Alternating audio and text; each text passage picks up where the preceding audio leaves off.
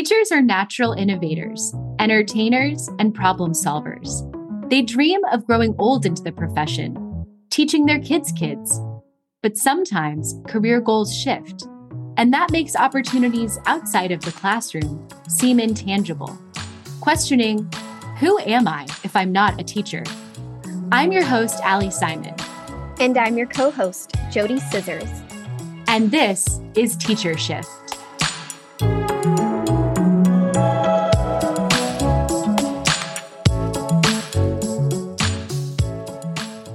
Unpacking the Great Teacher Resignation was our mission when we started this podcast. We learned quickly that teacher wellness should be prioritized. Today, we talk with an expert to help us understand the tools and services for thriving in or outside of the classroom. Nicola Fleischer is co-founder and executive director of Edwell, a nonprofit dedicated to supporting educator well-being and career satisfaction. An educator and a lifelong learner, Nicola is driven by her passion for diversity and equity in schools, workplace well-being, and unlocking potential in the people around her.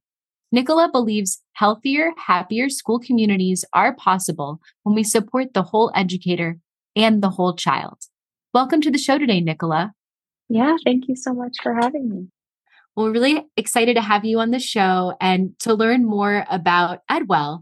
So to start us off, can you tell us what inspired you to create Edwell?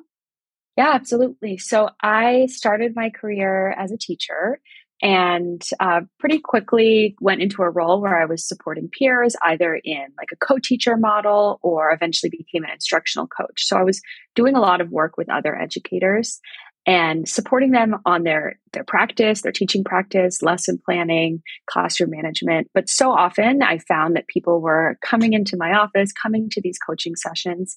And really what we were talking about and unpacking was their emotional well-being, their ability to cope with stress, the tools in their toolkit to navigate conflict, set healthy boundaries, and just really take care of themselves in a very difficult job. And so, I have this story that a lot of people would leave a coaching session with me and say, wow, this was great. This felt like therapy.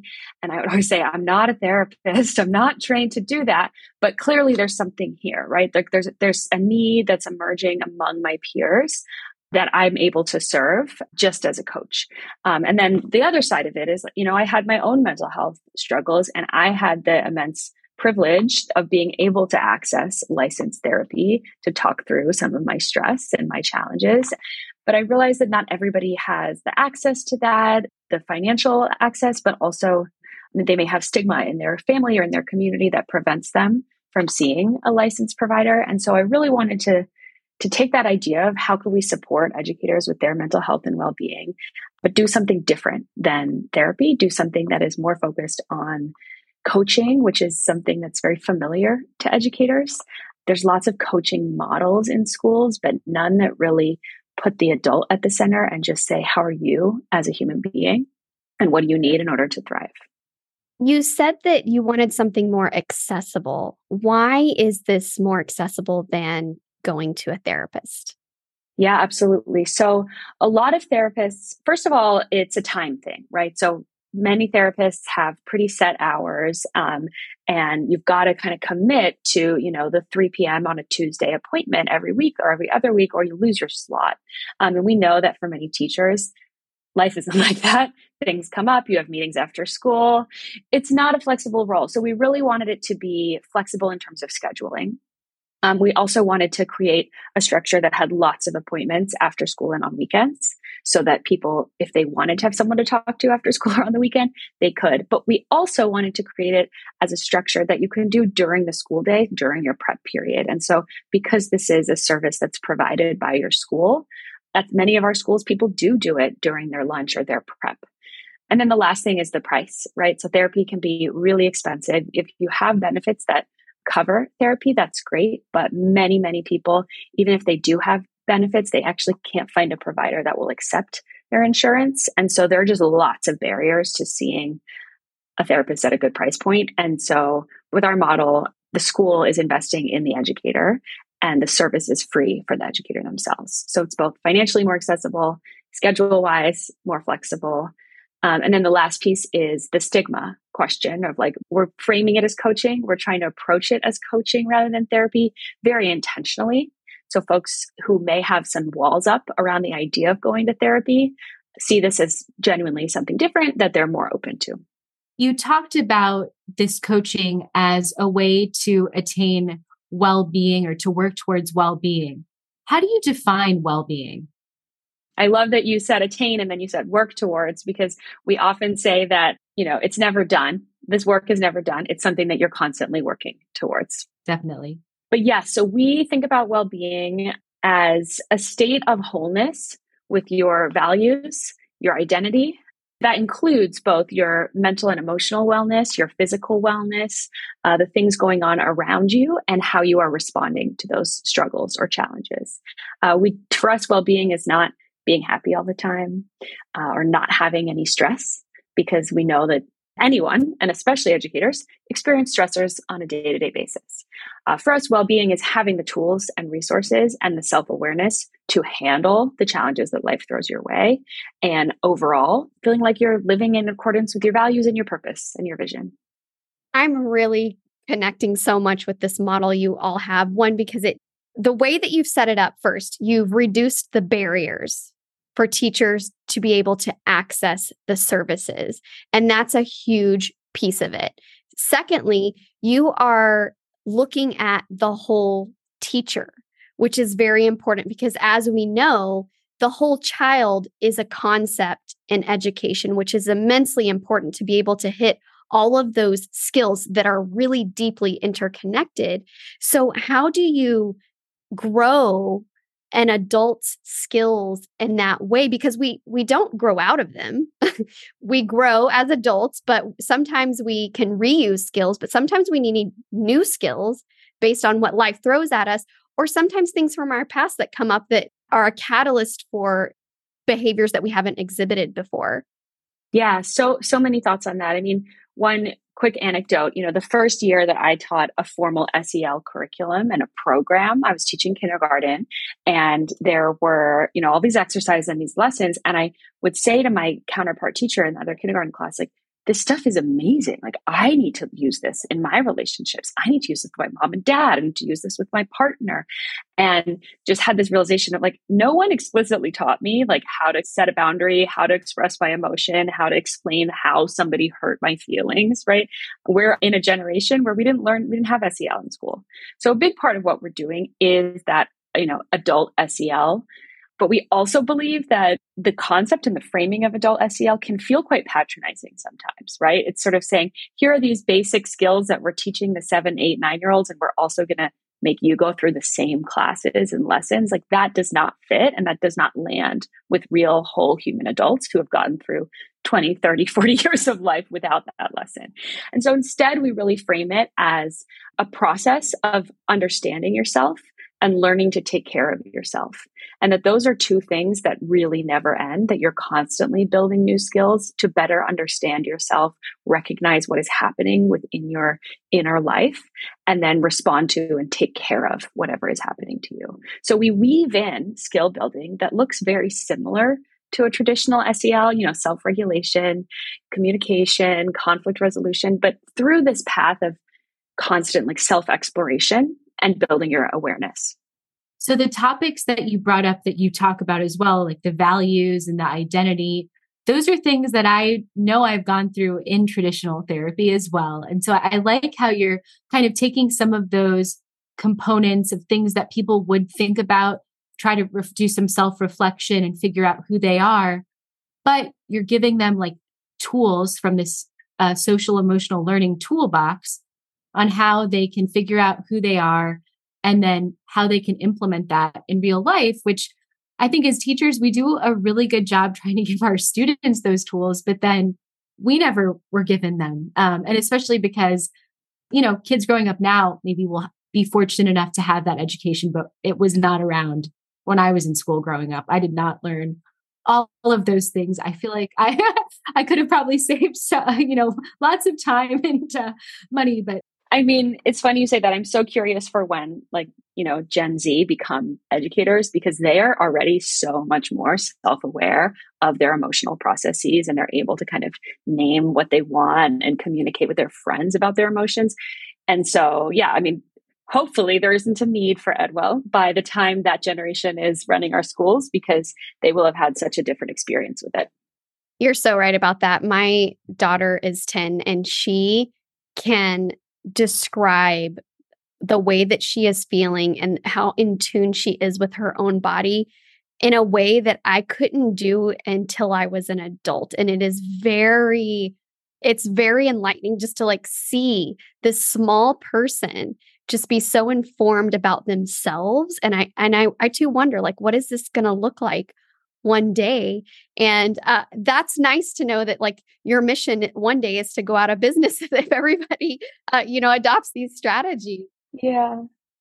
I actually don't think you'll necessarily go out of business, because I think teachers have been overlooked for this type of support for a really long time. We know that in other job industries, companies will give you just mounds of benefits, right? Like, okay, included in your benefits, we're going to give you a gym membership, and we're going to give you a this, and we're going to give you how many counseling sessions. And for whatever reason, teachers often get, good health benefits, good pension, but these extra benefits, they're not always there. And it really does depend on where you live, what state you live in, your school district, how much money they have to spend.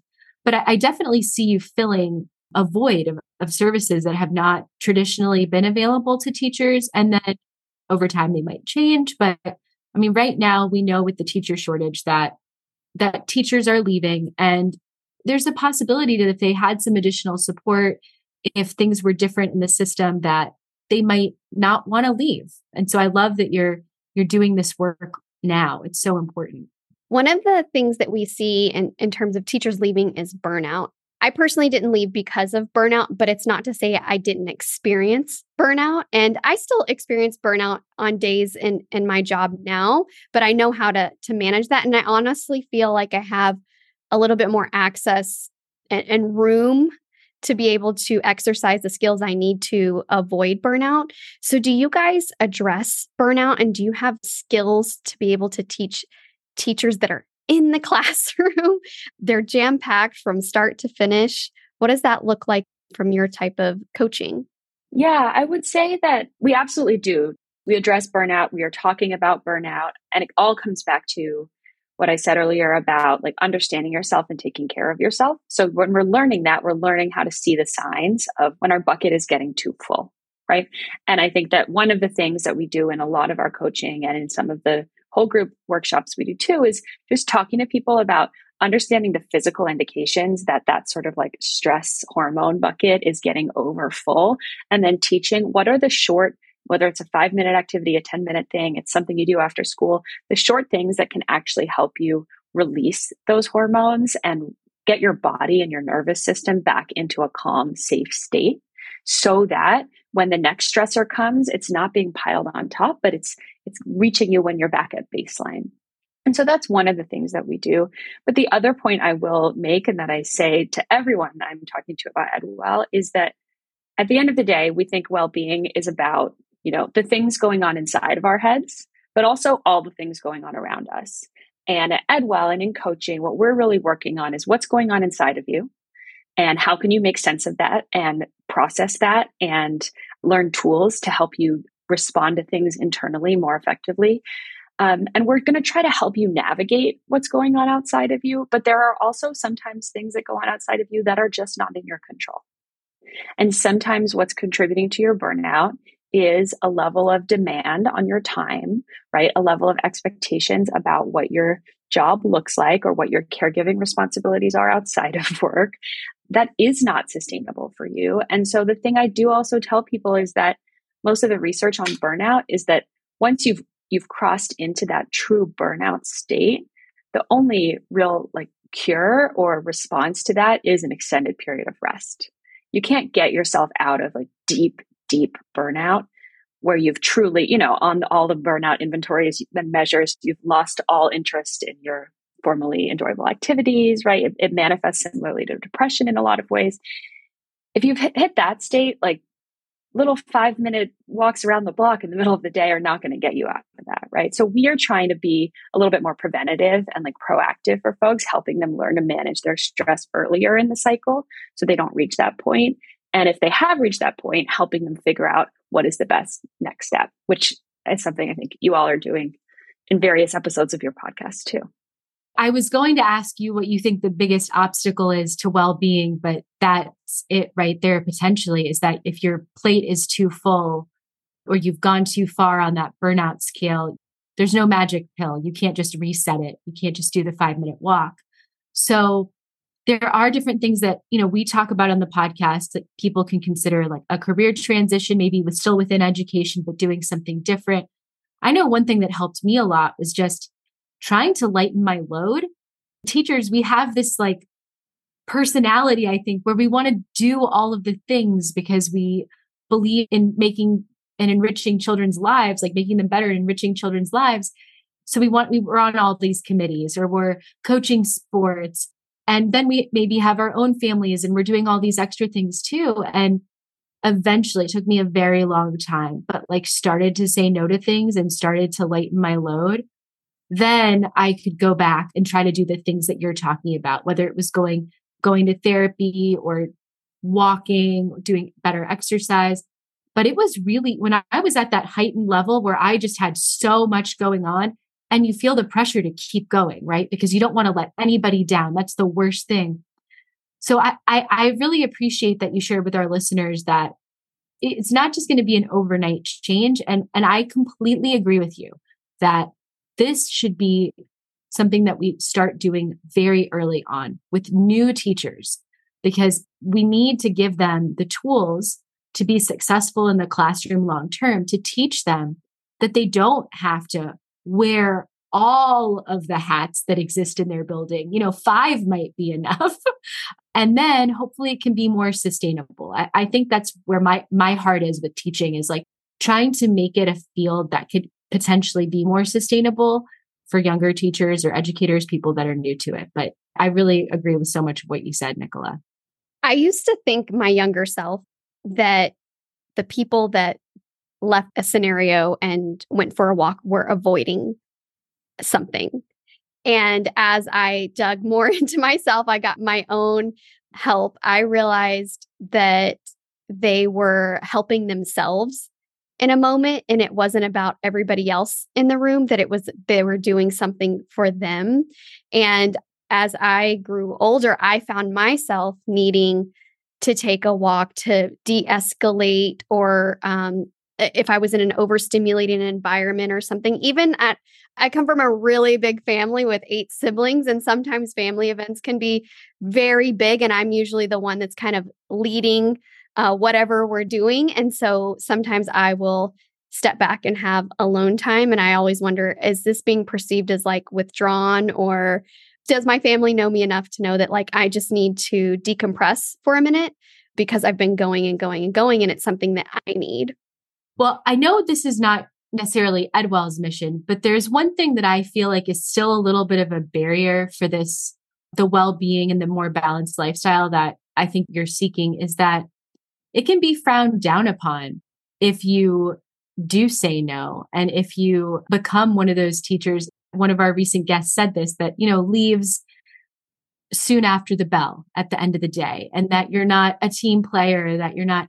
So I think part of it is definitely giving the teachers the tools, but trying to figure out how we can change the system to not overwork. I don't know. I was trying to think of a more eloquent word. I think you were saying, like Allie earlier, when we go to professional development before the school year, we're going in and we're learning about the whole child, but are we doing anything about the whole teacher? So like, how do we equip systems, schools, people with the resources to set teachers up for success? Because we know that if they are successful, students will be successful. And so I think it just goes back to like, how are we integrating? How are we prioritizing this type of coaching, this type of help for teachers? Because we know that if they are well, we will see students flourishing. Right. Yeah, I mean, I think a lot of it comes down to the leaders in the building. And that's where, if you are talking about like what systemic structures are in place to support people's whole selves, it really does matter what leadership you have and how they are addressing and approaching, like creating space for people to have time for themselves. If your leaders are modeling that themselves, and we feel just so grateful and thrilled really to have our founding school partners and the leaders in those buildings who are, they're really being leaders in this work and saying, I'm going to invest in this thing, Edwell, that is brand new, but it sounds like something that will support my staff's well-being, and I know that that's going to impact kids, and it's worth the investment. So I do think it is about looking to the school leadership as well. I want to kind of end our episode today. You stated how leaders are really important and they can influence the teachers in their building and support them. So let's say we have one of those leaders who's listening to this episode. How can they bring Edwell to their school? Have you been able to work creatively with either school principals or school districts to be able to find the funds to bring Edwell to their school? And just wondering if you can talk to us a little bit about that. The first thing that I will always say to any school leaders listening is like the most low lift thing that you can do in your building, even without bringing Edwell in, is making sure that you have some kind of structure built among your staff where every single adult working in that building has at least one other adult whose job it is to make sure that that person feels seen, safe, connected, heard, and belonging at that school, right? Everyone from the person who serves lunch to the person who's getting people off the bus in the morning to all the classroom teachers to the paras, right? I think we always try to make sure that every student is feeling seen and cared for. And we sometimes get kind of lost in the shuffle and forget that really having that roster of who is looking out for each adult, just as a person, goes such a long way in making sure that people feel cared for. And check on your teachers in portable classrooms because they are so isolated. It's a really isolating experience being out there, and you don't see the like hallway camaraderie among teachers that you can check in during transition times and stuff. That doesn't really exist in portable classrooms. And I always worry about the teachers that are there isolated. Right. Or especially, if you are a roving Spanish teacher who's moving from classroom to classroom, right? Allie. I have literally been that teacher on a cart. So yes. And it was amazing. The teachers whose classrooms I would go to, sometimes they would take me under their wing, especially when I was a new teacher. And that helped so much. I'm unfortunate that I've moved a lot like Jody. And so I've been a new teacher multiple times. But what that often meant was that I was in some sort of a new teacher program with a mentor or with someone else who was responsible for me. And it helped me a lot as a teacher just to have someone to go to ask questions about the school district or just the school or just anything, just to know that someone was there. So I love that advice that you gave. To that point, and I will get back to your question, we actually see that the largest percentage or proportion of our participants are people in years 3 through 8 of their profession, right? So it's the people who've kind of gone out of the phase where you get assigned a mentor in the district or you get someone who's really looking out for you, but you're kind of like, hey, but I still need support. I've only done this for 3 years. I definitely still want help. So that's something we're able to provide with Edwell. So how people can bring us to their school. We see it in a couple of different ways. First of all, we really consider what we're doing as professional development and learning because it's making sure that you have the tools and resources you need to build healthy relationships with students, form a healthy classroom culture and climate, implement any of the school-wide behavior or SEL initiatives that you're doing. You need to do your own work first. And so we do see some schools using professional development funding for bringing Edwell and offering coaching. And then the other area we see it sometimes come out of is the special education student support side of thing, because so often part of what that money is going towards is creating a safe and supportive classroom environment for all students, making sure it's an inclusive school. And that really requires teachers having the right tools and resources to care for their well-being and then care for the well-being of the kids in front of them. We need to keep all of this in mind, especially with the data that you just shared about teaching for 3 to 8 years, since we just saw a great teacher resignation, which meant new teachers were coming in, and some states are filling it with just bodies, that those people are coming up on that 3-year mark, and we need to be there for them. Yeah, absolutely. Yeah. And the other thing that came to my mind was that there have to be grants out there for this type of work as well. So I work in grants management, and I think that that could be another really great tool, if, way to get Edwell into your school is to consider looking for grants that would help fund that opportunity. I wanted to tell our listeners that we met you at South by. Will you be at South by this year or in 2024? Undecided yet, but I will let you know. We've got a lot of conferences on our agenda, so we'll have to see. Yes, of course. Well, the reason I brought it up is that all of these teachers that go to these conferences look for the organizations that are supporting teacher wellness. It's definitely a underrepresented topic at a lot of conferences, but it's growing. Even in the last couple of years, it's been growing, which is great. Awesome. Well, thank you so much for your time today. Yeah, thank you. I want to let our listeners know that they can connect with you on social media at Edwell Coaching or on your website, edwell.org.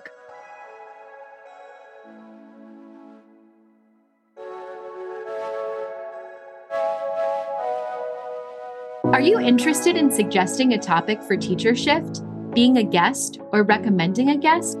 Please see the episodes page on our website to make a submission.